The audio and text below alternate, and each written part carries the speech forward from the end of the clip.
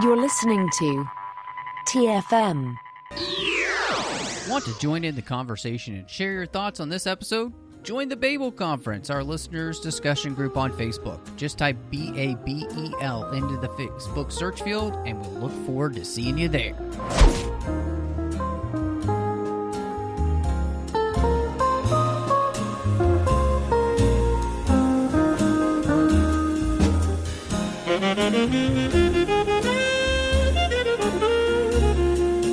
Hello and welcome to TFM's local watering hole, coming at you live from Gotham City. If you hear sirens in the background, I apologize. Batman is on the prowl, and I am here with none other than the 602 Club's Catwoman, Selena Kyle. It's funny, we read each other's mind. Yes. I mean, I was just going with those made-up names. You know, we're using our pretend names today, as Spider-Man would say in Infinity War. So because of the glasses, does that make you the Riddler? No, I'm going to go with Clark Kent. So I'm going to go with Clark Kent on this one. He's not in this movie. No, he's not. But I don't really want to be a creepy, psychopathic, serial murdering weirdo. So, and with us in this weird world of Gotham, Scott McClellan. What? World's two greatest detectives. No habla español. Oh my god! You don't know the difference between L and Law. Worst Spanish I ever heard. So good in this movie. It's basically like the second coming of Robert De Niro. It's fantastic. Or I kept thinking of Joe Pesci. That's who I thought it was at first. Yeah, there's some of that too. It's almost like they had a baby, which is weird. Well, before we get to talking about the Batman, we want to thank everybody for listening. Of course, you could find us wherever you get your podcasts. So wherever that is, please subscribe and you'll get the shows as soon as they drop, this and as well as the bonus shows we do. You will also want to give us a star rating review if you can on those outlets, especially like Spotify or Apple Podcasts. We really appreciate that. You can also find us on Twitter at the 602 Club, and then we're also on Instagram at the 602 Club TFM. You could also find us on Facebook at facebook.com/TrekFM with the entire network and listeners-only discussion group where you can talk to listeners from all over the world. And, of course, last but not least, you can go over to Trek.fm as well and see all of the podcasts that we're doing. Plus, if you like what we do here, go over to patreon.com/TrekFM and support the network. We could really use your help here as we continue to dive further into 2022. We've got some really big plans for the network, but we do need your help. So if you like what we do here, go to patreon.com/TrekFM and see how you can become part of the team. I think we need to get this out of the way before we even really start talking about this movie. Is just the idea of more Batman. I would say Batman might be the most oversaturated character in all of film when it comes to comic book characters. And this movie has an interesting history because, Scott, you're, of course, well aware of with what you guys do over there at Squadcast. And, this was supposed to be Affleck's movie. And that didn't pan out. And Reeves comes in, ends up doing his own thing. It's not even connected to the DCEU anymore. And so I just wanted to ask both of you before coming into this movie, how were you feeling? Was that something you were okay with? Did you care? Where were you? It's Batman. Just give me Batman. There is this sentiment, at least all on social media. There's like, I think I need a Batman break. I think I'm getting too much Batman. I'm like, okay, give your helping over here to me because, I'll take all the Batman. Like, he's my favorite character. I don't think it is physically possible for me ever to get tired of my favorite character, especially in a year when I'm going to get like 5 different Batmen. I mean, literally, like 5, because I'm going to get Pattinson and Keanu Reeves and Affleck and Keaton, and I'm probably missing a Batman somewhere. And it's like, I don't care. Just give me all the Batman. And, you know, when Affleck stepped down and Reeves took over, and then when I mean, the writing was on the wall that Affleck wasn't going to actually end up being in this movie after he stepped down from being the director. And then as I started to hear Reeves talk about it, I've been legitimately excited for this movie, you know, for almost 5 years. Like, it's been like the amount that Reeves hasn't told us about this movie worked, because it was like, I never got tired of it because he never told you anything. And the things that he did tell you just tantalized me even more. I'm like, ooh, noir, detective story, Long Halloween, Batman ego. Oh, Matt, tell me more. So I am not a person who will ever get tired of the Batman. Give me more Batman. And especially when you give me different versions of Batman, I'll take them all and I'll appreciate them all. That's just who I am. That's awesome. I would say I'm with you, although he's not my favorite character. I've loved him my whole life, and I think that there's not enough Batman ever. Just there's so much material to pull from. And I'm glad that you mentioned The Long Halloween, because that was something that I thought was so great about Reeves coming in and doing this, is that he was a fan of the Batman comics and knew more about how he wanted to pull from the comics to make this story. Along with Craig, and it came from Year One, Hush, and The Long Halloween. And those are stories of Batman that I like. And I love the relationship between Batman and Catwoman in some of this. So yeah, for me, it was more about the casting that I was concerned about, because I think with anybody, especially when you love a character like Batman, Spider-Man, things like that are, you know, lots of different actors play them. Every time you're a little hesitant about a new person taking over, and if it's going to live up to your standards of what you think the character should be. And so I was, even the day of walking into the movie with my husband, I was like, I don't know if he can do this. And we'll see. Maybe I was wrong. You know, it's funny, and I totally understand your sentiment, Scott. And I think I was a little frustrated, you know, when all of the stuff was happening, you know, and, you know, I like you, I was a huge fan of Affleck's Batman, and I just wanted to see more of that character. And in much the same way that, you know, I'm a huge fan of Cavill's Superman. I want to see more of that character the way it's being portrayed there, because I think it's interesting and worth, you know, being able to explore more. But, you know, one, I like Matt Reeves as a director. His Planet of the Apes movies were fantastic. He did Cloverfield. And Cloverfield. Yeah, he's done some really good stuff, you know, and especially with his work with apes, I thought, oh my gosh, there's a director that could come into the Batman universe and create something that hasn't been seen before. Well, I think he could do it. So that was one.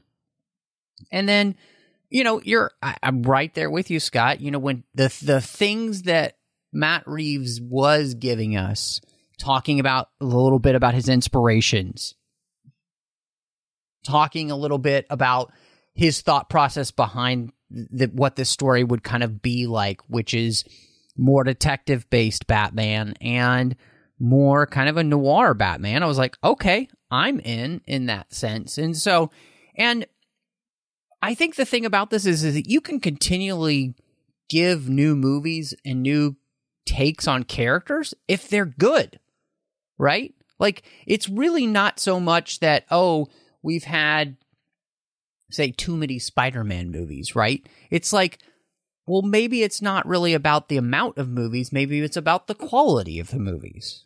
And you give people quality, I think that's really what ends up mattering. And so coming into this, I did expect quality, though, because I know what Matt Reeves is capable of when it comes to him as a director. And so I was, you know, like you, Scott, this is one of my most anticipated movies in the last few years. I've been waiting for this film to come out. And maybe we should just get to it. Christy, you mentioned the idea of Pattinson as the Batman. So what is our verdict on his take on this quintessential comic book character? I think that they, after seeing the tone of the way the movie went, I think that they picked the right person after all, which was hard for me to admit. I was wrong, but I was, at least this once. Nobody's perfect. Right. But he had the frame for it, body wise, and his jaw and everything looked right in the mask, but also he just is good at kind of playing that more broody character.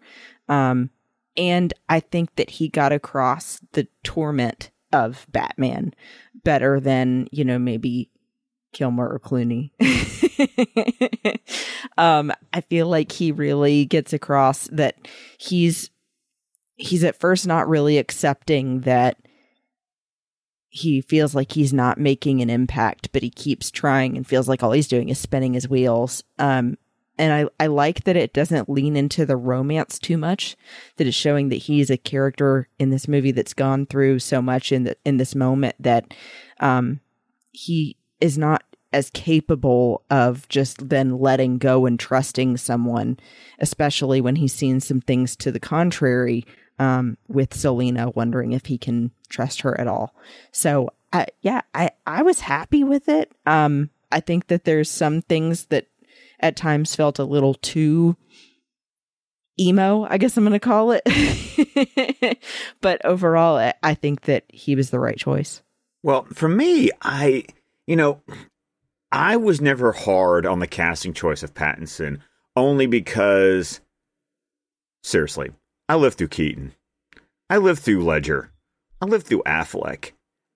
I mean, at some point, you have to go, guys, every time you throw a hissy fit, every time someone new gets cast in a role and you just don't see it, maybe it's because you just don't see it. And it's gotten to the point that every time I feel like people have hyperbolically, Christy, you can express concerns and that can be completely legitimate, but I'm talking about the people who oh my God, go put your big boy pants on and grow up and have this just freak out. It's like, guys, how many times have we sat through this where you guys freak out about something and then we see the movie and then we're like, GOAT, greatest thing ever. And so when I saw Pattinson's cast, I was like, okay, cool. Let's see what he can do. Because at that moment, when he was cast, had not spent my time watching his 10 years worth of A24 indie work. And I made sure that after he was cast that I at least sampled some of that, and I saw The Lighthouse in theaters and I bought High Life. And so I started watching this indie work. And especially after watching, that, I was like, no, dude's been putting in the work. No. So I had no issues that he could pull in a Batman. It was just a question of what was this Batman going to be? And then seeing it, okay, so he was 8 or 9 in 2001. So we're putting him at about 28, 29-ish for this Bruce Wayne Batman. He's only in year 2. He hasn't developed the Bruce Wayne persona yet because he is just young and angry. And so the Bruce Wayne and the Batman, not really much of a difference in this movie. And I think that's intentional. Some people want to decry it as a criticism. I say I think it's the point. And then to watch Pattinson have to do what, frankly, no other actor who's ever played Batman has been asked to do, which is for a 2-hour, 55-minute movie, spend 85 to 90% of that screen time in the suit. I mean, dollars for donuts, no Batman actor has had to be Batman for as long in his movie as Pattinson was asked to be Batman. I joked it's easier to clock how long he's Bruce Wayne than it is to clock how long he's Batman. And I think that's, as far as Batman movies go, I consider that an achievement. Yeah, I mean, it's interesting because I know, obviously, his reputation with Twilight, I think everybody just immediately kind of jumped on that. And like you, Scott, I had seen him do other things. You know, I saw The Lighthouse. I don't love that movie very much, but he's incredible in it, and so is Willem Dafoe. They're both incredible actors, and the performance they give, especially after seeing that movie, I was like, oh, he can totally do this, right? After seeing Tenet, he's so charming. You know, like, and so that lets me know that when, you know, they do the second film in this series, they're gonna give them another one. He's gonna be able to pull off the Bruce Wayne because he's so freaking charming in Tenet. Like, he can do both sides. He could do brooding, but he can also be the guy that you want to spend all your time with, you know? And so, I was all on board for this, and I think he is phenomenal in the role. And mainly, I think one of the things that you brought up there, Scott, and I think is absolutely 100% correct, is that this movie is not about Bruce Wayne in that sense. It is about the person who has abdicated any part of being Bruce Wayne to the detriment of himself, his city, and into being Batman. And seeing that that's the only legitimate aspect of his life, or at least him thinking that's the only legitimate aspect of his life. And therefore, he has basically let that part of his life die. In fact, there's actually some, I think, reference in many ways to some of the threads you kind of had in the DCEU version where, you know, Alfred is wanting Bruce to get out there and live his life, and Bruce wants none of it, right? This is absolutely the epitome of that. There is no Bruce Wayne, really. He's killed it, and that part of himself. And I think the beauty of that is that this whole movie, and Scott, you were alluding to this, which 100% I think accurate, is that's the point of him learning that not being Bruce Wayne is, and that neglect of that half has actually led to many of the problems that we see in Gotham, because he has not lived up to the responsibility and the legacy of what it means to be a Wayne. And inadvertently, that's made him somewhat responsible for the fact that there's absolutely no oversight of the project, the renewal project, that everybody is taking advantage of and turning this city into a cesspool of deception and lies. And corruption. Yeah, exactly. And so I think that is masterfully done in this movie, and Pattinson is right in the middle of that. And you talked about, you know, the living up to the legacy of being a Wayne, and that has traditionally been like the path of a Batman character. It's like Thomas and Martha were these like cherubs, perfect parents.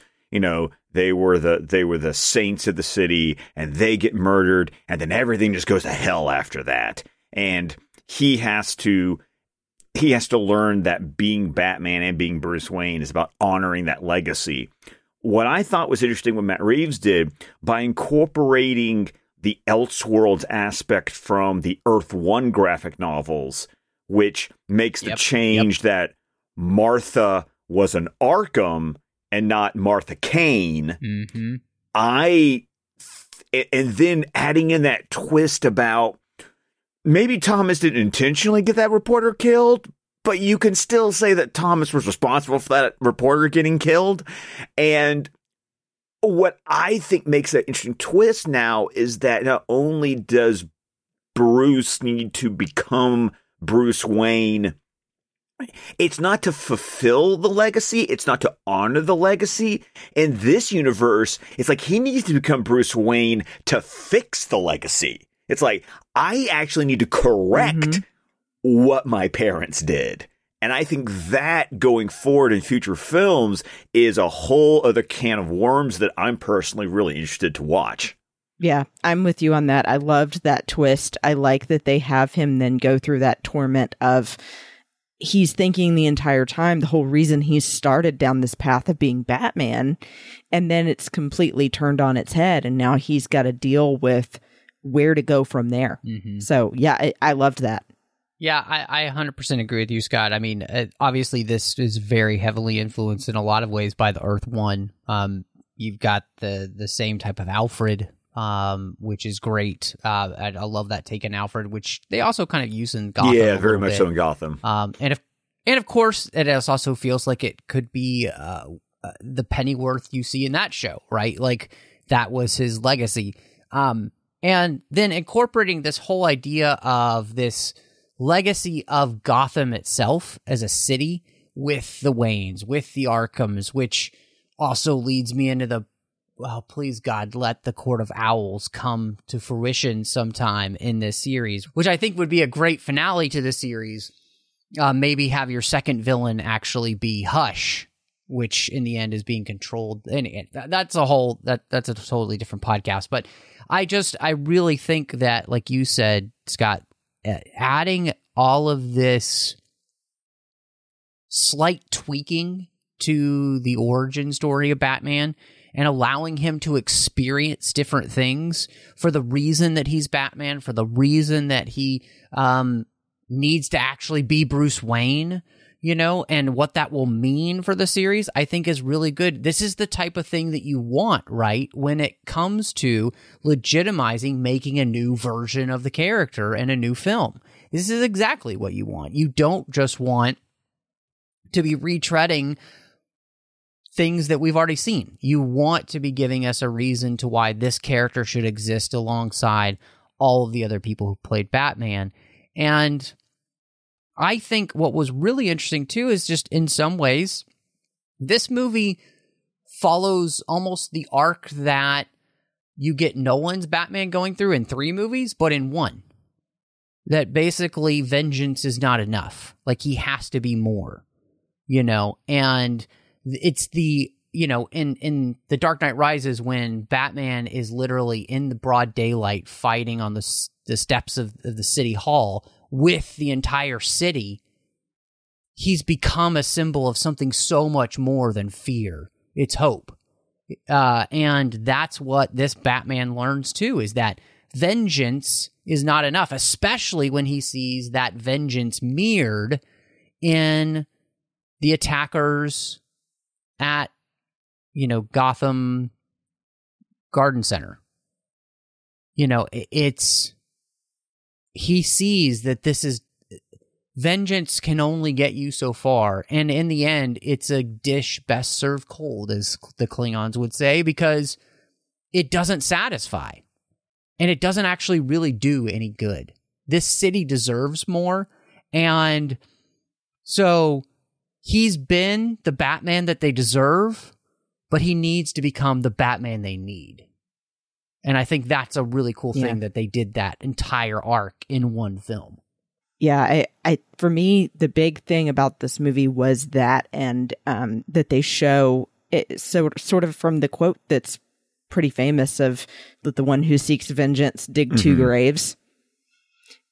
Because ultimately it doesn't make things better. It still doesn't erase the reason that you want the vengeance in the first place.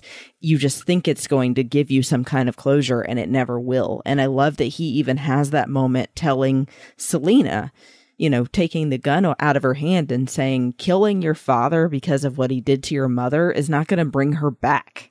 It's not going to make you feel better once he's dead.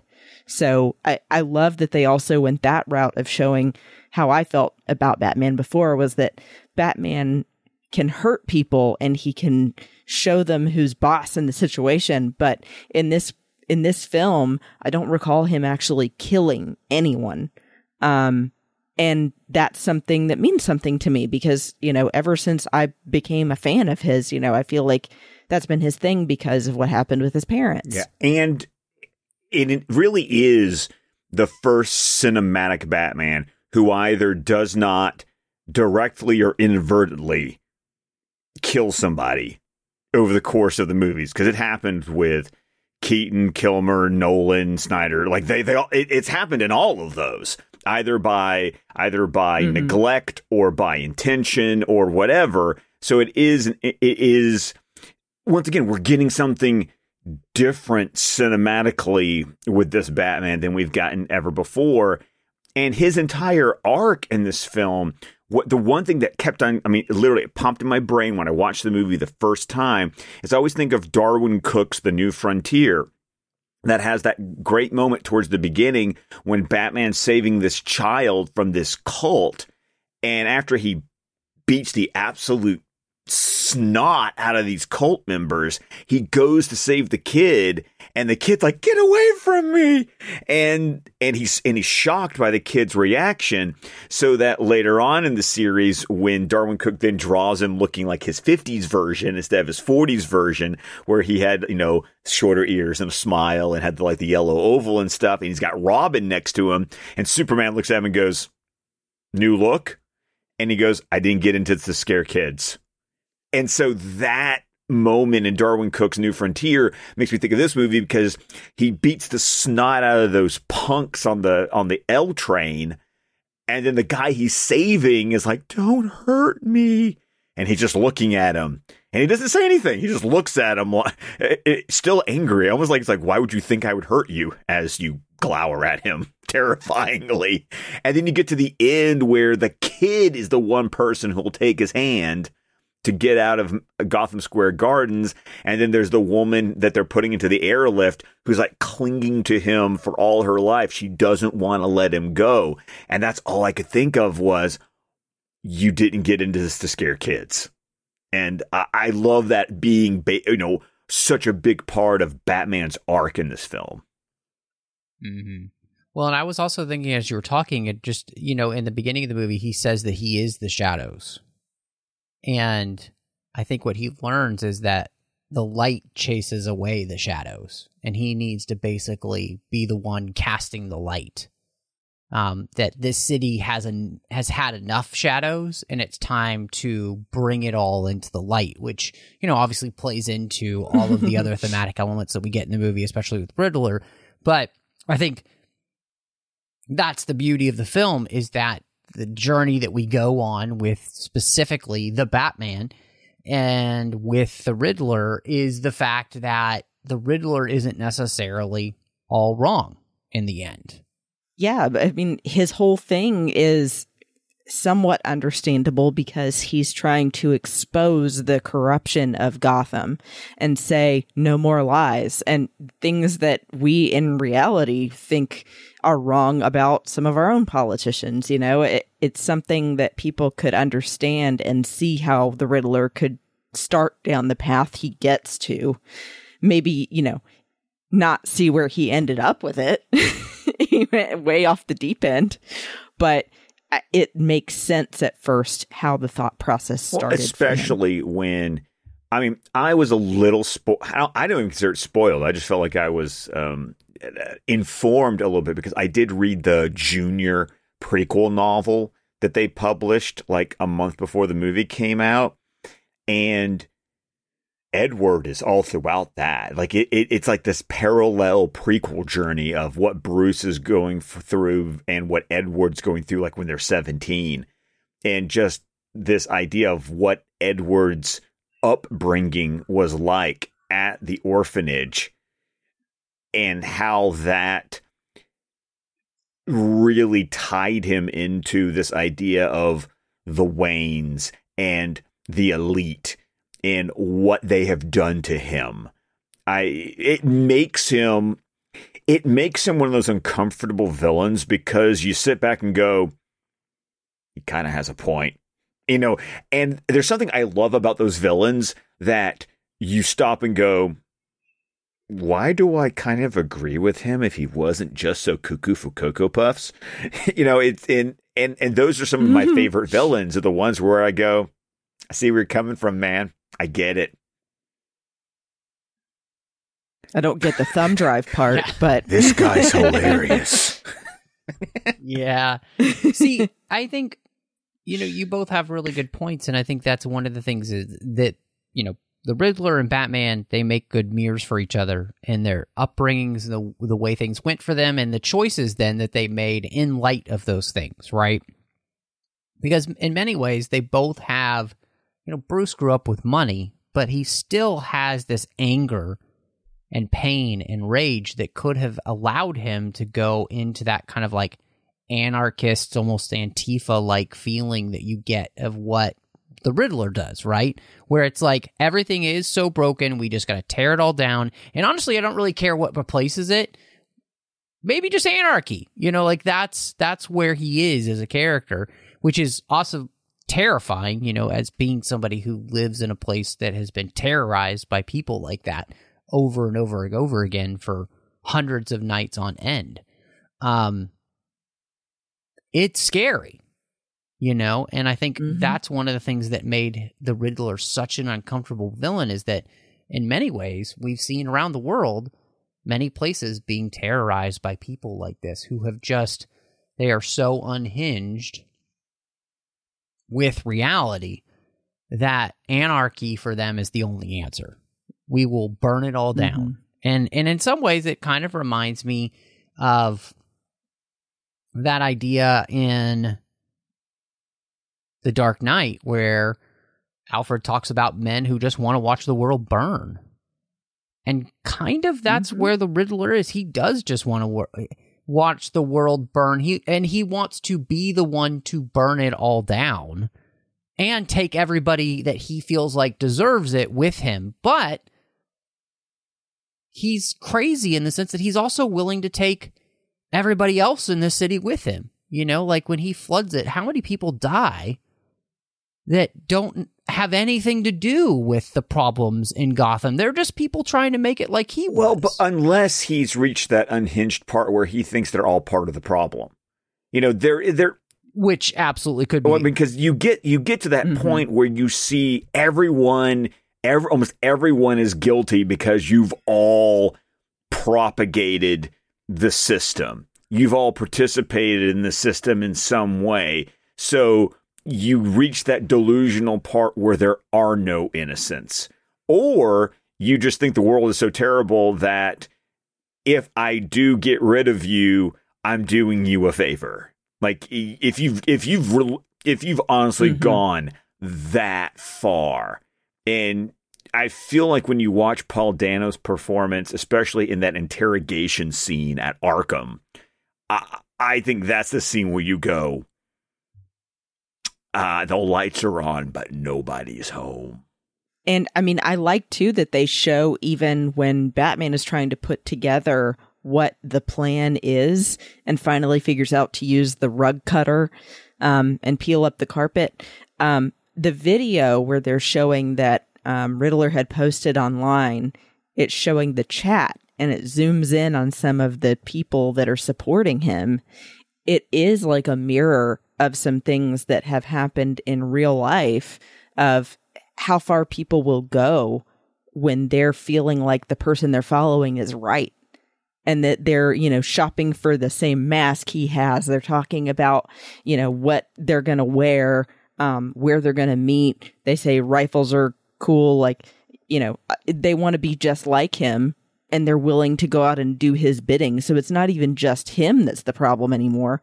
Now he's got an army. Which is also scary because you listen to what the guy who's credited as Bitter Nobody, and you listen to the Riddler in Arkham, and then there's this sick dominoes where they were inspired by the Batman, which plays into the arc that he's on because he realizes this wasn't the mission. Well, and I think both of you are absolutely correct. And again, you know, in 2020 and 2021, if you'd come and visit Portland on any night, you would have seen this happen every night. So, like, and it absolutely is pulling from the headlines. And I think that's what's so scary. And I think that's the beauty of what the Riddler does, is it shows Batman and Bruce the end result. Like, if you take it to the furthest end of what he's doing, the idea of vengeance, this is where you get, right? You just get to this crazy point where there is nothing worth holding on to. You know, it just kind of leads you down a path of crazy or nihilism, where nothing matters. Yeah, exactly. 100%. So then all that matters is just kind of creating anarchy, you know, which is in many ways like where you get with the Joker, right? Like the Joker being that ultimate nihilist who's just, I have fun watching the world burn. I'm just going to enjoy it, and that's what I get my kicks. That's how I get my kicks, So, yeah. It's and Paul Dano is, he's an excellent actor, obviously, was so good in something like There Will Be Blood. He is legitimately one of the creepiest actors out there in the sense of he just can become unhinged like none other. And he was fantastic in this role of the Riddler, which, until recently, Jim Carrey was the one who comes to mind, and that was not good. I will say he's the best Riddler I've seen. Well, and even Carrey was just like an updated version of what Frank Gorshin was doing in the 66 series. Because for me, for Riddler had always been more of like, John Glover from the animated series. Give me the blazer and the top and the bowler and the cane and have some fun because you think you're the smartest man in the room. Well, what made Paul Dano so interesting is that what happens when you think you're the smartest man in the room and you're Looney Tunes? This is where Matt Reeves's influences from Fincher came in, because every time Paul Dano Riddler was on screen, it was like flipping a coin between what am I watching, Seven or Zodiac, because it was the idea of making Riddler a serial killer was brilliant, because it's almost like you also almost get like an idea of Saw, which I've never seen. I just know the concept. But still, the idea of I'm going to mentally torment you and I'm going to make you think you've got a chance. And that's what's going to make it even worse, is that you think you can actually get yourself out of this. But no, I'm going to kill you anyway.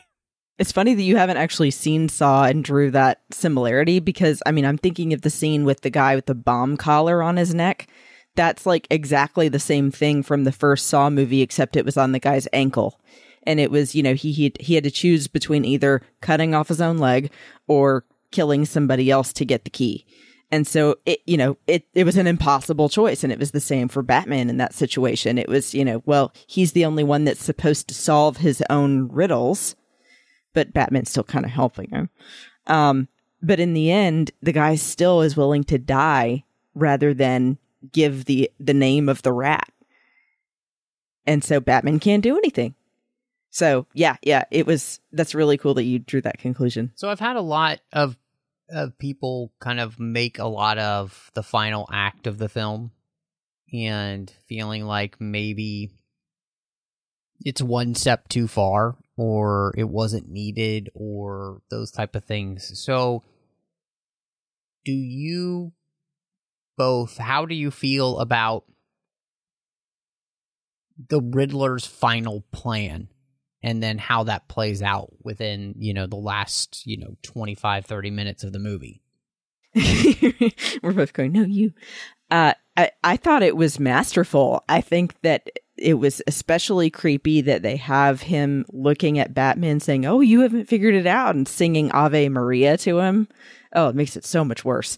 But I think it was great that he then relays that he wants them to watch it together.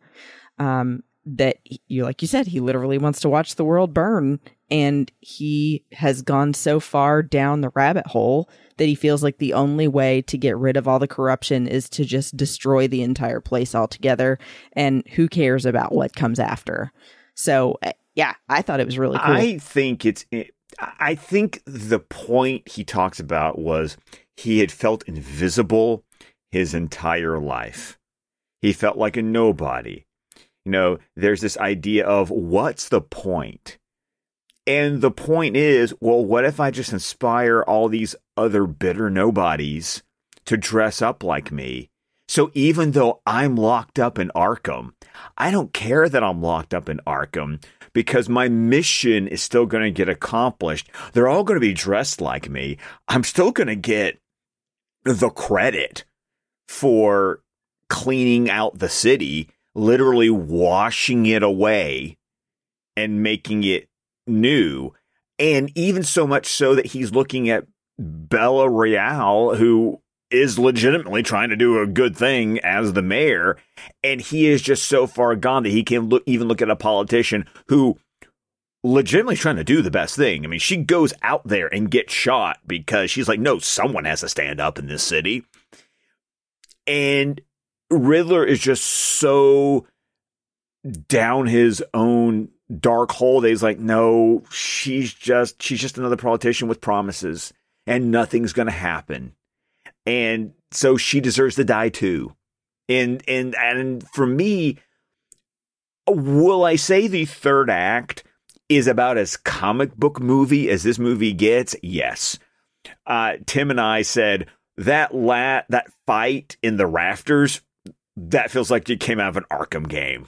Like, it's like I should be going XY, BB, XY, you know, it's like, but it doesn't bother me because then it also thematically leads the fact that Batman's got to be there in front of the whole wide world trying to be a hero.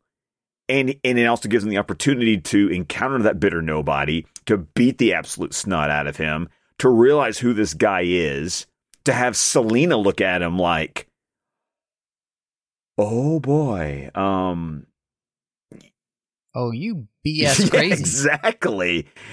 And I don't understand why people want to. I've heard the complaints about the third act. I just don't agree with them. Like, I think this movie fits together wonderfully in all of its glorious 2 hours and 55 minutes. And the EpiPen so that he had one last burst of energy. Wink, wink, wink. Like, you know. The EpiPen that I thought might be something, like, I looked at that going, that's green. Is that what I think it is? I'm not crazy for thinking that, am I? This became the Hulk movie. You didn't know? Yeah. That's my secret soups. I'm always angry. No, I thought that possibly, you know, that could be some sort of, you know, what is it? The venom juice? Yeah, the venom toxin. I was like, I was going there going, it's green. He's even got like a port in his suit. Like right? Turns him into the Berserker Batman. So I mean, I don't know of any adrenaline that makes you into a rage monster. So, you know, I don't know. Yeah, unless you're the Hulk, yeah. Yeah. But the fact that he has a port, he uses it that much. How else are you going to, I mean, that's freaking body armor. He took a shotgun blast to the chest. How else are you going to get that into you?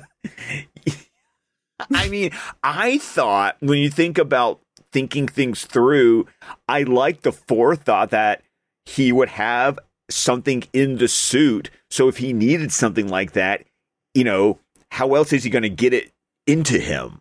And I like the idea that he's got it built into the suit, ready to go. You know, I really liked the third act, and I thought it all really made sense as to why, you know, I think everything that both of you said, you know, the Riddler whole plan comes down to the fact that it's not about, at this point, him being caught.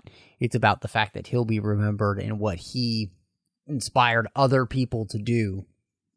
And like you said, I mean, it's not subtle in the sense that he wants to wash away the sins of Gotham and, you know, baptize it with seawater. You know, he's not subtle in what he's trying to do here. And I think that's what really works, because it is also the thing, that whole speech there that Mr. Nobody gives to Batman is, I think, the thing that makes him realize when he's, you know, helping up on top of the building there, he must be more. I must become more. And I love that. I think that point is only really driven home by that confrontation where he comes face to face with, again, something that he's sort of responsible for by only being vengeance and not being more. And I think it really plays together well. And for a 3-hour movie, to be able to make me feel like, one, not bored the whole time, and two, to like that all of it mattered, I was really happy. The other thing I was really happy with is the fact that Colin Farrell is completely unrecognizable as the Penguin, and just one of the parts of this movie that was so much fun. Take it easy, sweetheart. I don't know what you're talking about. I mean, seriously, I've talked to people about the idea of, this isn't the first time it's been done, but the idea of casting a man or a woman and then putting enough makeup and prosthetics on them and allowing them to act in a way that you go, you cast someone so that you never know it's that person that you cast. Yes. And what I appreciate about that is oftentimes, you cast certain actors so that they'll be themselves. There's not really any acting involved. You get to a point where it's like, you cast Brad Pitt to be Brad Pitt. You cast Tom Hanks to be Tom Hanks. You cast Colin Farrell to do something, because unless you're one of us, sit in that movie theater with someone who hasn't been following the press and try to tell them afterwards, yeah, Colin Farrell's in this movie. They'd call you a liar. And that's what I did at first when my husband goes, that's Colin Farrell. I was like, no, it's not. But apparently it is. But I definitely, upon first looking at him and hearing the way he portrayed the Penguin, thought it was Joe Pesci with more prosthetics on. Then possibly Robert De Niro. And then, sure enough, it's Colin Farrell. And actually, I wore my Colin Farrell shirt today. Nice. I think,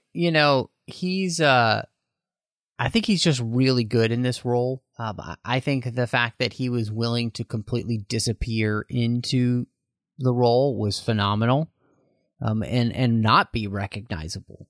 I think that shows what he as an actor is willing to do for the craft, which is awesome. There are very few actors I feel like that do that anymore. So many of them, it is them playing versions of themselves. Ryan Reynolds. This is acting at its highest form. It's kind of like the way in which, Daniel Day-Lewis doesn't necessarily have to put on makeup to become kind of almost unrecognizable in the roles that he'll play. And, this was fun because this movie kind of gives us the origin story of the Penguin we'll know, right? And I think that the fact that this movie is able to basically be the one Batman movie that's actually truly about Batman, but at the same time service all of the villains so well is phenomenal. For myself, and and I'm sure everybody here, it's like, I'm super excited the thought that we'll see more of this Penguin. Well, and you were right that he and the Riddler, I'm glad that they made sure that they still brought an element of humor to this movie, even though everything is so dark. And that's kind of my thing anyway. Dark humor is how I deal with tough stuff in life anyway. So this is right up my alley. But I love that they have the scene with him arguing about, don't you know Spanish better than that? And even having him tied up in a way that he has to waddle like a penguin. I was like, yes, that. And that he's just kind of at the stage where he's just starting to get more of a hold on things. And he's, in the midst of being kind of this club runner, but you think maybe he could also have been the Rat. Like, he seems like he's not quite complete villain yet. He could go both directions with it at this point. And I like that. Well, and also like, when he discovers that Falcone is the Rat, and he's like, "Oh, you dead?" Oh, like he turns on his body, and Falcone's like, "Oh, you think you're a big man now?" Yeah, I am. It's like he suddenly got like this burst of confidence, like, "Oh, you ratted out Maroni? No, that's not gonna happen." But like, it like gives him the sense of, no, I can run things. And there's that shot that we saw in one of the trailers, but you see at the end of the movie where he's like standing up in Maroni's penthouse apartment, whatever he's got above the Iceberg Lounge. And all I see on Penguin's face is this idea of, this is all mine now. Like, you just see that in his eyes, that he just looks at the city and goes, come to Penguin. And I loved that. But then also him being just smarmy, like when Batman's, I mean, he's staring Batman down and being like, dude, what, hey, Mr. Vengeance, what you got? Even when he smashes him into a window and he's like, I don't know who that girl is. Ask his wife. And the Batman just looks at him and goes, too soon?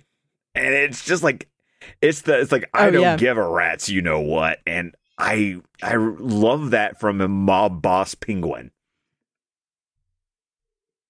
So basically what you're saying is when he was looking out over the city, though, someone was telling him in his head, you see that? Everything the light touches is your kingdom. Oh, Simba, you've come into your own. I was actually thinking that, Christy, and I'm so glad you said that. That's so funny. So, Christy, I know obviously Catwoman's your favorite character, and so how do you think that Zoe Kravitz and, kind of her role in this film, how does that all work for you? Since I knew probably coming in, this was one of the parts of the movie you would be looking at the most closely. Yeah, it's always same thing as with a new Batman. It's interesting getting to know a new Catwoman, and I had never seen Zoe in any kind of acting role, so I didn't know what to expect with her. Obviously, she had the right look, but I just didn't know if she would be able to stand on her own and give some real depth to Catwoman as a character. And I felt like she really did. I think that the biggest things that she had going for her in this movie, she showed a lot of really great emotion and torment from losing her best friend, Ani. I love that she happened to have the recording of the moment that Ani was killed and then actually plays it for Batman, and then they end up publicizing it later, that it's like she's trying to show him, no, I'm justified in how I feel. This is not just I've taken it a little too far. I heard my friend die. No, that's not cool.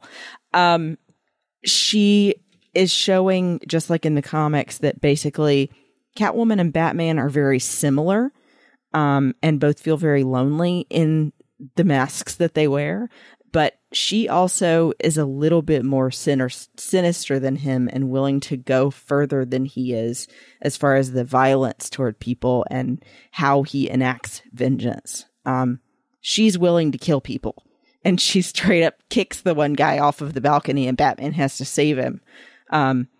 So I like that they show that side from the comics as well, that she's not all good, but she's not all bad. Yeah, she's not a villain. She was much more of an anti-hero in this movie. And also another point, and this is not original to me because I've heard a lot of people make it, but she's also such an equal to Batman in this movie. She doesn't have to get rescued by him.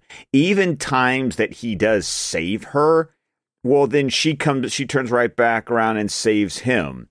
And then, like their entire final scene as they're driving side by side on their motorcycles, going through the graveyard right before splitting off and literally going their separate ways, which was just so like Casablanca. She disappears out into the mist in his rearview mirror. I loved that. And also, they're both just beautiful people, and it doesn't hurt that they just had this amazing chemistry. Even though I think, Christy, you mentioned earlier, they didn't lean into the romance part of it. Like, there's chemistry there, there's sexual energy there, but Batman's all about the mission. He ain't got time for that. As much as ain't nobody got time for that. But she trying real hard. I especially think of that scene right before she goes undercover in the 44 Below, and he's like staring into her eyes, and she's like thinking they have a moment, and he just is like checking the contact list and going, no, they're good. Yeah, I think she's very good in this movie. I think that the way that they portray her in this movie feels so consistent with so many of the comic portrayals that we get of her. And she is a character, I think, who does kind of want to be able to be more like Batman. She just can't quite make it there. She just can't quite bring herself to be like that. And a lot of her life has led her down a much more cynical road. And we can tell that, obviously, too, when she's talking about, let's go bump off some hedge fund types, and so I think she did a fantastic job, and I'll be really interested to see whether or not, they try to bring her back at all in a second movie, or if this is just one of those things where this is part of Bruce's growth. Like he's had this experience, and now this will be a stepping stone to go to the next place. And Zoe Kravitz was great, having seen her in the Fantastic Beasts movies. I enjoyed her there in the second one. And so was excited to see her here. And I think she does a fantastic job. Great physicality as the character, excellent fight scenes there, specifically with Batman. I think she was wonderful. So, and, I think on top of that, Jeffrey Wright, I think not enough will get made of how good he is as Gordon, and specifically, and one of the things you were bringing up, Scott, is before we even started recording, was this movie has some fun humor in it. And he specifically is the character who I think brings that humor to light in that kind of dark, like, oh, this guy's hilarious. And, and his uncomfortableness sometimes with the brutality that he's faced with. And of course he's using dark humor to get over it. And I love him as an actor anyway, but he was just perfect as Gordon. Well, I love the fact that when the movie starts, it is so crystal clear that these two have a relationship. These two have been working together for 2 years, and it's amazing to have two actors act in a scene, and you just feel it. You feel the fact that, yeah, they've been in the trenches for 2 years trying to do their best. I love the fact that he calls him, "Hey man," like through like 5 or 6 times throughout the movie. Like there's like this is as much of a bromance as we've ever gotten cinematically between Batman and Gordon, and I love it. And like when they're walking in to get the mayor's car, and he's like, like, "You trust me? I've been with you 2 years, man. Don't even know who you are." And then later on, when they go to the orphanage at the old Wayne Manor, and Batman's like, "No guns. That's your thing, man." And there's just that sense of, you do you, I'll do me. We're good here. And just that relationship that those two have throughout, like Gordon is going to go to bat for him every single time. And that leads to one of my favorite scenes right after the DA gets blown up and Batman's in the police station. And Gordon's like, "Yes, I could talk to him. And as soon as everyone clears out, he just has that look on his face. He just goes, "I'm going to need you to punch me in the face." And just like that whole scene of them two just working together, like totally laying out a plan, but acting in a way to portray this, we're at odds right now. It even leads to the end, like when he like socks him. And then when they get back to the bat, it was like, you could have pulled that punch. I did. I love that relationship between those two. It is, in my opinion, the best cinematic pairing of a Batman and Gordon, because they feel like they work together. They feel like work buddies. And the closest we got to that was Nolan with Bale and Oldman, but they never felt a camaraderie like you feel between Jeffrey Wright and Robert Pattinson. Yeah, that was my favorite scene of the two of them too, and brought a little humor back. I had seen Jeffrey Wright, I will say, only in Westworld and only here and there, but I gathered what was going on and I saw the big reveal that came with him. And yeah, he can play anything as far as I'm concerned. And I fully believed in him doing this role. And I do think that they had such banter between the two of them. It just worked. And I think that he also gives a different feel to Gordon that you don't get with other people that have portrayed him. You know, I love that he's kind of reluctant to do what he does. And that somehow he's feeling like, I don't know why everyone else in the city that I work with is dying and he hasn't targeted me yet. I feel like I'm a pretty easy target. And Batman's like, because you're not corrupt, you're actually a good person. And I was like, oh, they love each other. Yes, that's what I feel between these two.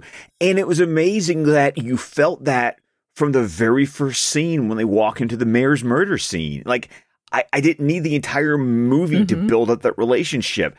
They had worked it out, and you felt it as soon as you saw the two of them together on screen. Well, and it also, I think one of the things that's beautiful is that it really did feel like Gordon himself has felt alone on an island in Gotham, even in the police department. And he has befriended this vigilante because this vigilante has been helping him do things that he can't get done in the police department. That's the feeling that I got too, you know. And I, you know, I think it's very classic for Batman that that's the case, that Gordon and Batman have that type of relationship where they trust each other because there are very few people in Gotham to trust. And these are two men who have recognized that they are men trying to do the right thing from different angles. And I think that's the thing that makes that work. And, you know, I think one of the things that also really works in this movie, and I'm wondering if you guys feel the same, but in all honesty, the look and the feel of this movie with Gotham and then the design work in general, I think this might be the most successful Batman movie I've ever seen, minus the bits we got in Snyder's films, with especially a Gotham that feels like a real place and not just, oh, that's Chicago. Like, this feels like its own place.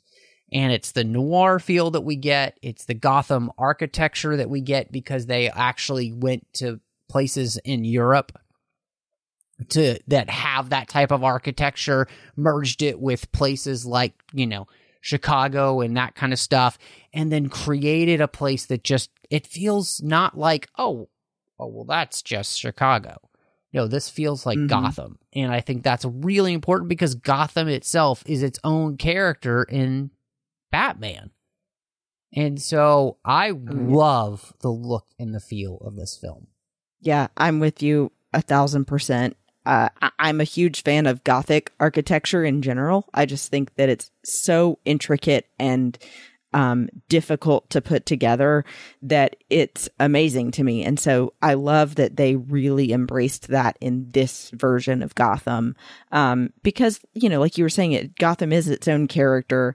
And in movies like Batman 89, it was more exaggerated. You know, it's supposed to look like this place that's just completely insane and not at all more grounded. And this was a grounded version of Gotham that actually felt like a place you could see being, instead of this super exaggerated version like we might remember from how they developed the park at Six Flags. There's toxic waste everywhere. Well, and that's what I felt about the design of Gotham, because I mean, when you go to Liverpool, when you go to Glasgow, and you just meld, like, because like you said, you're not in the Dark Knight where you go, that's Chicago, but you're not in Batman 89 where you go, that's a backlot. You know, and I love the design of Gotham in Batman 89 because that feels like it came out of a comic book, but it also doesn't feel like it's real. But Chicago feels too real and not like I'm in Gotham. Like I don't feel it's like it's like one was too comic book and one was too real, and this one felt like the Goldilocks rule. It's just right. And it feels like a real place without looking like a real place. Yeah. Yeah. And I think that all of that design work too, just with the way that they designed the suit and, you know, the creation of this Bat Cave and the Batmobile, all of these things feel very lived in and used and like something that you could actually see in existence. And I think that's something that to me really, again, that matters in the fact that this movie is very consistent in its tone and its feel. And so all of those design elements with the suit and the Batmobile and all the gadgets that he's using all feel like they work perfectly within the same universe. But I think to a point that it feels real while being hyper real. Like it's still, it's not grounded like Nolan was grounded, but yet it still feels too fantastical to be real. And I like that fine line. I like that fine line where, like, I can believe in the reality that you are presenting to me, yet completely understanding that there's no way on God's green earth that this actually, like, exists.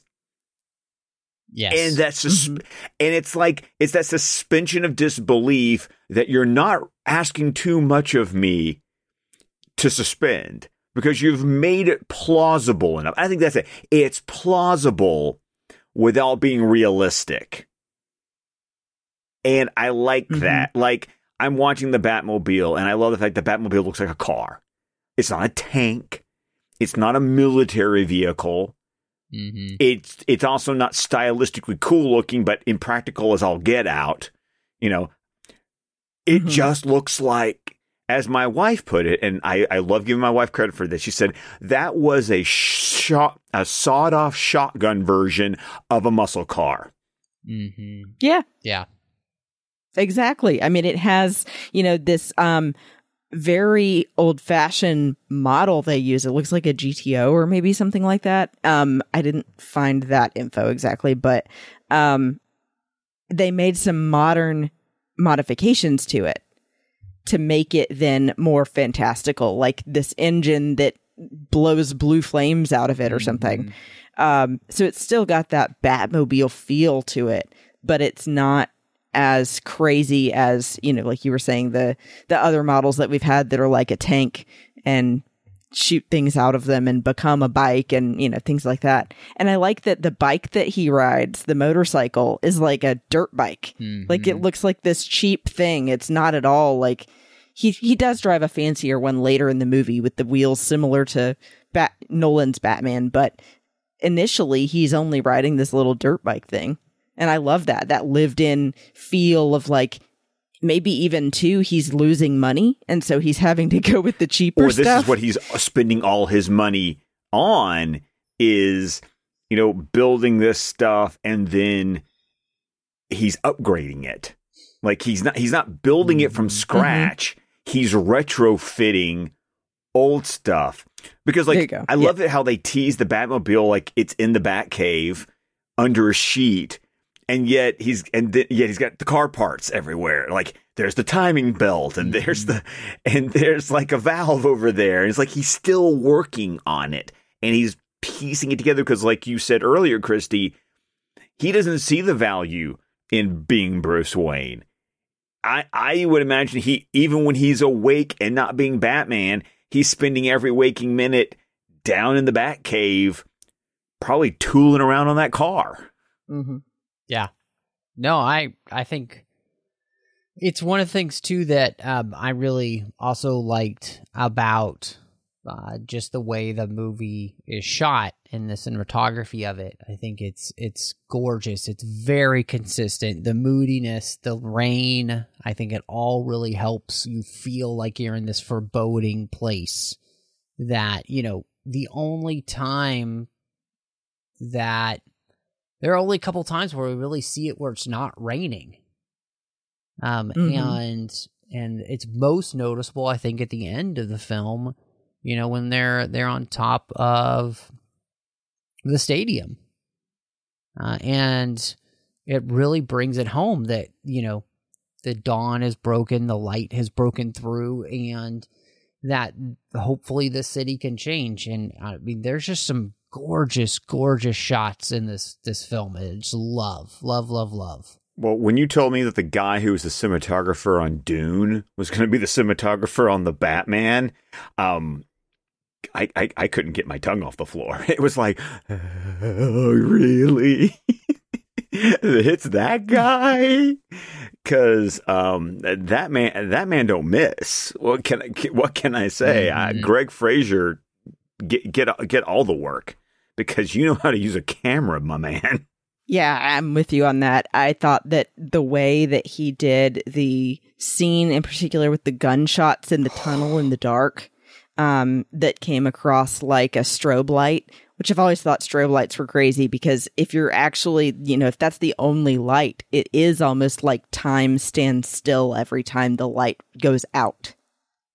You know, and so I loved that effect of putting the fight to the little flashes.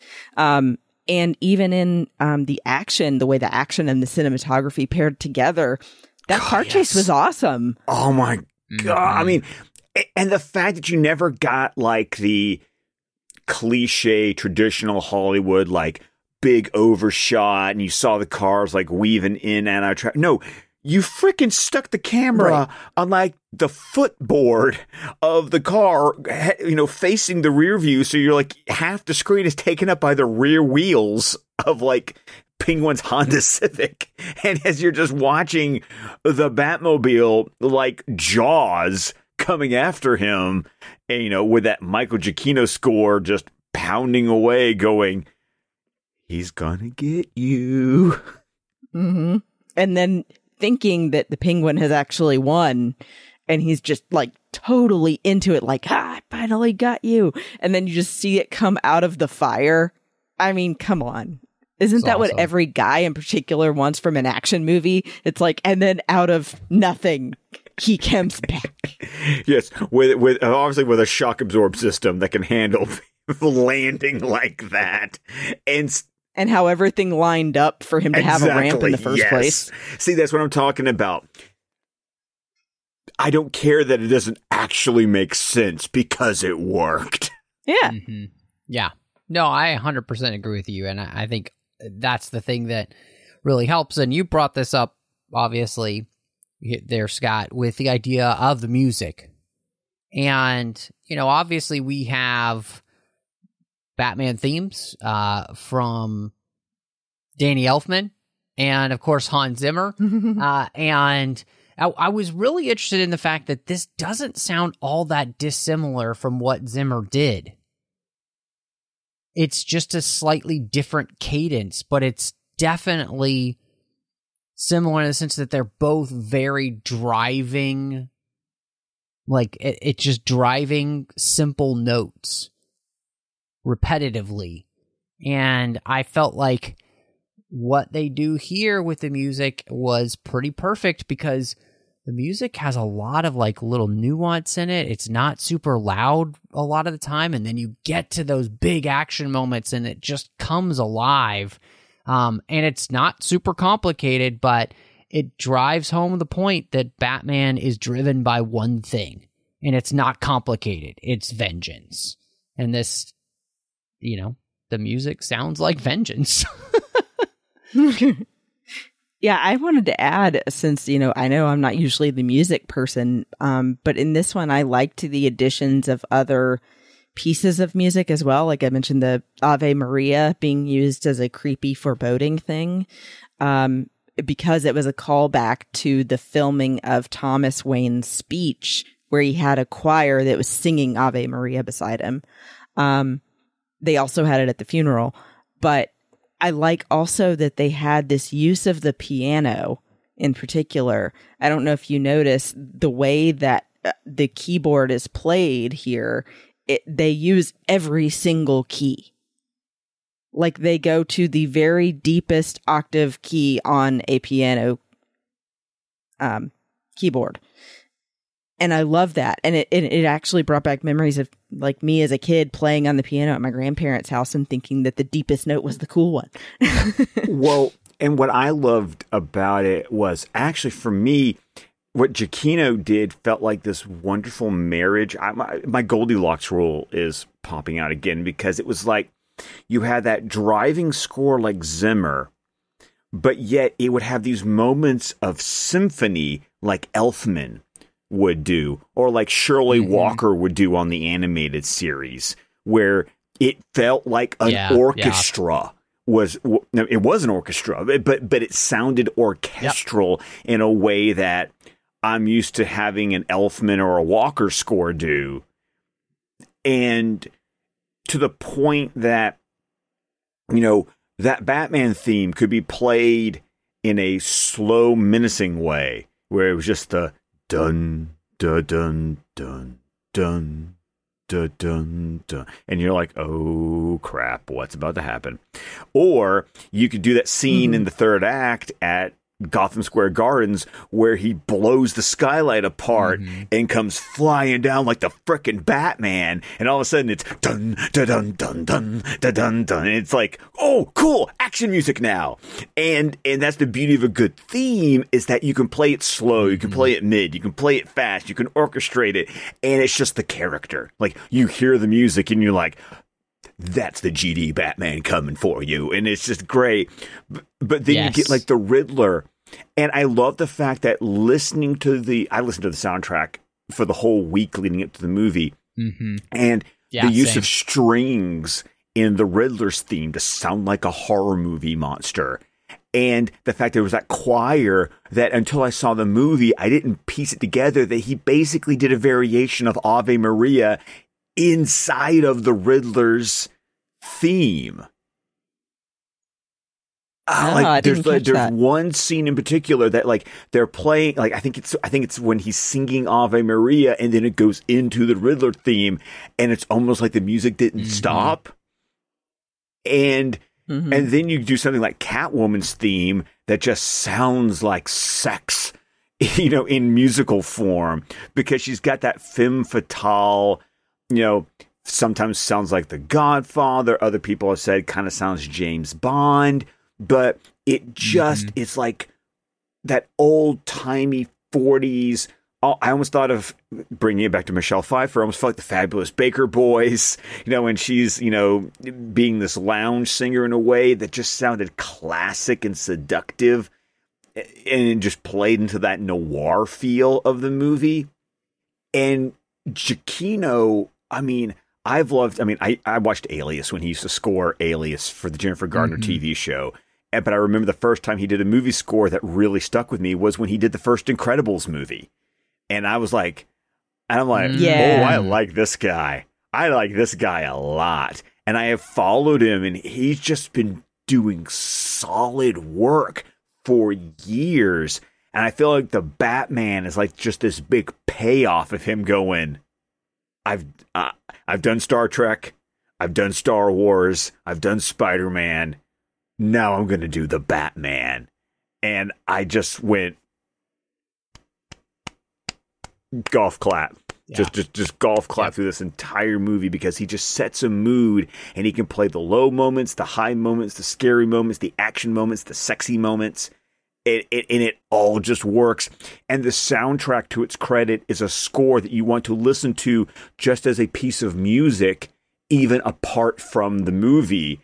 And yet I can listen to it after watching the movie and going, I literally can play the movie in my head, listening to the score. Yeah. Yep.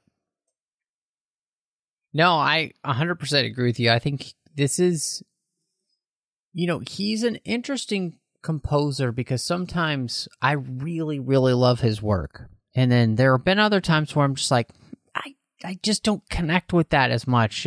There's something about it I just don't love. But, I think here he put so much thought into creating the audio universe of the Batman.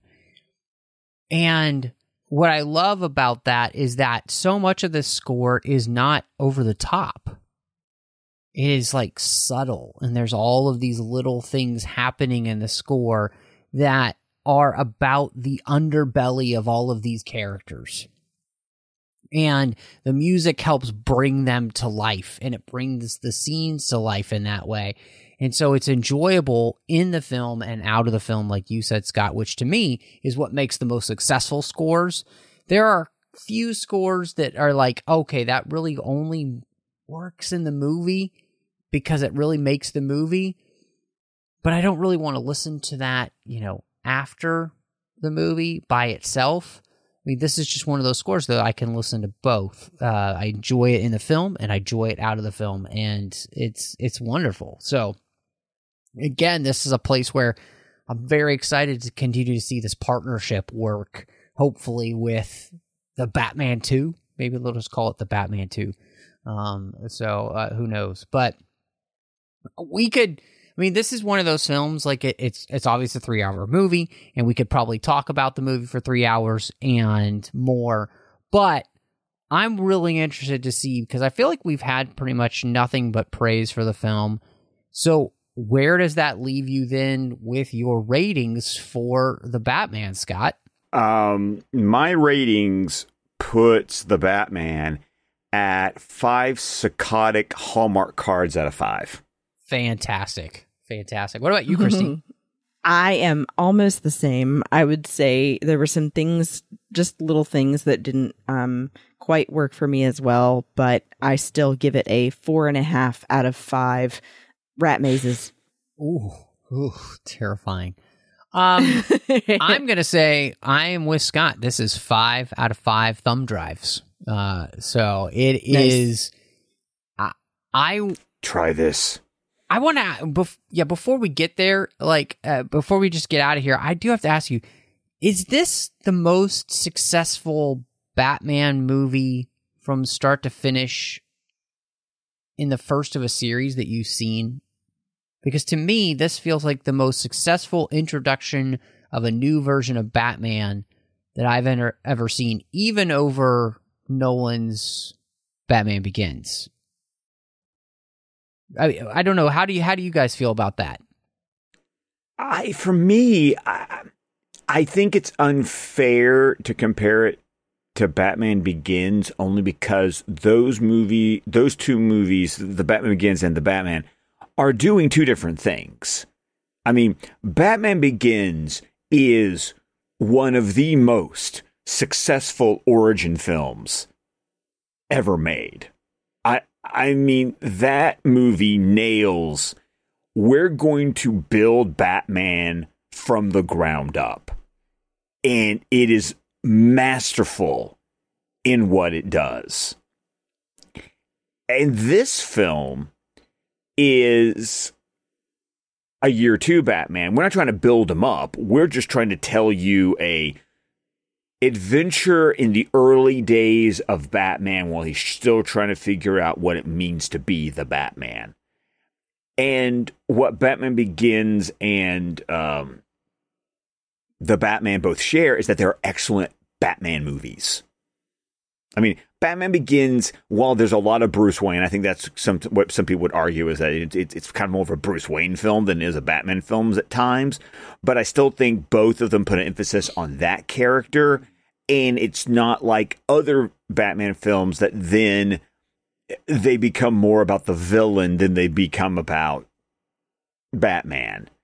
And I feel like the two movies that do that the most are Batman Begins and The Batman.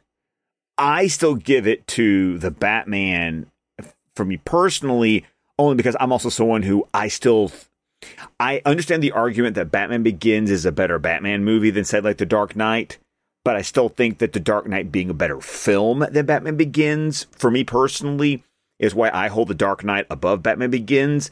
And then The Batman kind of does the thing I would love, which is it does an incredible job of being a film while also fully committing to being a Batman movie. And I feel like that's why I give it to the Batman for me personally. I would, I don't know. For me, I think that Batman Begins just edges it out a little bit for me. Just because, and I did want to say this earlier and forgot, but although I think that this is the best Riddler we've ever seen, the thing that bothered me was that he was so measured in his responses that I was sitting there going, oh my God, spit it out already. So that bothered me. But I'm sure to you guys that sounds ridiculous. Hey, it's all subjective. Nothing sounds ridiculous to me. You feel you, Christy. You feel you. Thank you. Thank you. I think that when it came to introducing us to a new Batman, this movie to me has the edge because it is about Batman before anything else. And I think the other thing that makes that happen is that I feel like this is the most successful version of Gotham City that's been introduced to us on screen. This all feels like it came, like my wife said, it just feels like it was ripped from the comics. She hasn't read any of the comics. But for her to be able to say that, the city had a gothic of enough feel for us to feel like it's Gotham City. We're spending all of this time dealing with who Batman is and you know, is Batman enough? You know, I just, everything is about this character and exploring this character, his city, his relationships. Yeah, I just found it to be so successful and I loved it. And like Reeves, you know, first foray into the Apes films, it made me just anticipate what he would do next. I'm right there. I'm just anticipating what he's going to do next with this character. So, well, Scott, thank you so much for joining us here to talk about the Batman. You know, I know you've gotten a chance to do that on a lot of different podcasts, but we're always excited to be able to have you back. So let people know where they can catch up with you and see what else you've got going on. Well, of course, you can find me on Twitter at ScottDC27. You can find my podcast, the DC Squadcast, wherever podcasts can be found. Our latest episode, of course, is our review of the Batman. We're also on Vero, Facebook, and YouTube with the entire network of shows at squadcastmedia.com. You can also find me every Sunday night at 9 Central over at the Film Junkie YouTube channel, where I am the regular co-host of Batman the Fanimated Stream as we talk about every episode of Batman the Animated Series in production order. Our upcoming episode will actually, funny enough, be If You're So Smart, Why Aren't You Rich? The introduction of the Riddler into the animated series. That's awesome, man. And of course, you can find me as well at Bespin Bell on Instagram and Twitter. And I think that's awesome about covering the animated series. I need to find that because I love that show. But otherwise, for me, when I'm not here on 602 Club, I also do a show with my friends Amanda and Teresa called Sabers and Spells on the Skywalking Through Neverland network. So I hope you'll check that out on all your social media networks as well, called Sabers and Spells. And, of course, I am all over the place on social media under the name MattRushing02, Twitter, Instagram, Letterboxd, Vero, all of those places. You can find me here on the network, of course, inside the 602 Club feed with the bonus shows I do with John Mills. One is Snyder Cuts, which I think you like there, Scott, as well as the fact that we're doing a Marvel rewatch called Assembling Avengers, going through one film at a time, kind of looking at it minus the hype, which has been a lot of fun. You can also find me here on the network doing a bunch of different shows. One is called The Orb, the next is Warp 5, and then, of course, over on Literary Treks, The Orb is about Star Trek Deep Space Nine, Warp 5 is about Star Trek Enterprise, and Literary Treks is about the books and the comics of Star Trek. And look for our Star Trek card show coming back very soon, as we'll be talking about the new season there. And then over on the Nerd Party Network, you can find me doing Owl Post. Did that with Drea Kaufman. We talked about every single chapter of the Harry Potter series, one chapter at a time. And last but not least, John Mills talking Star Wars with me over on Aggressive Negotiations. But thank you so much for joining us. And I have a thing about strays.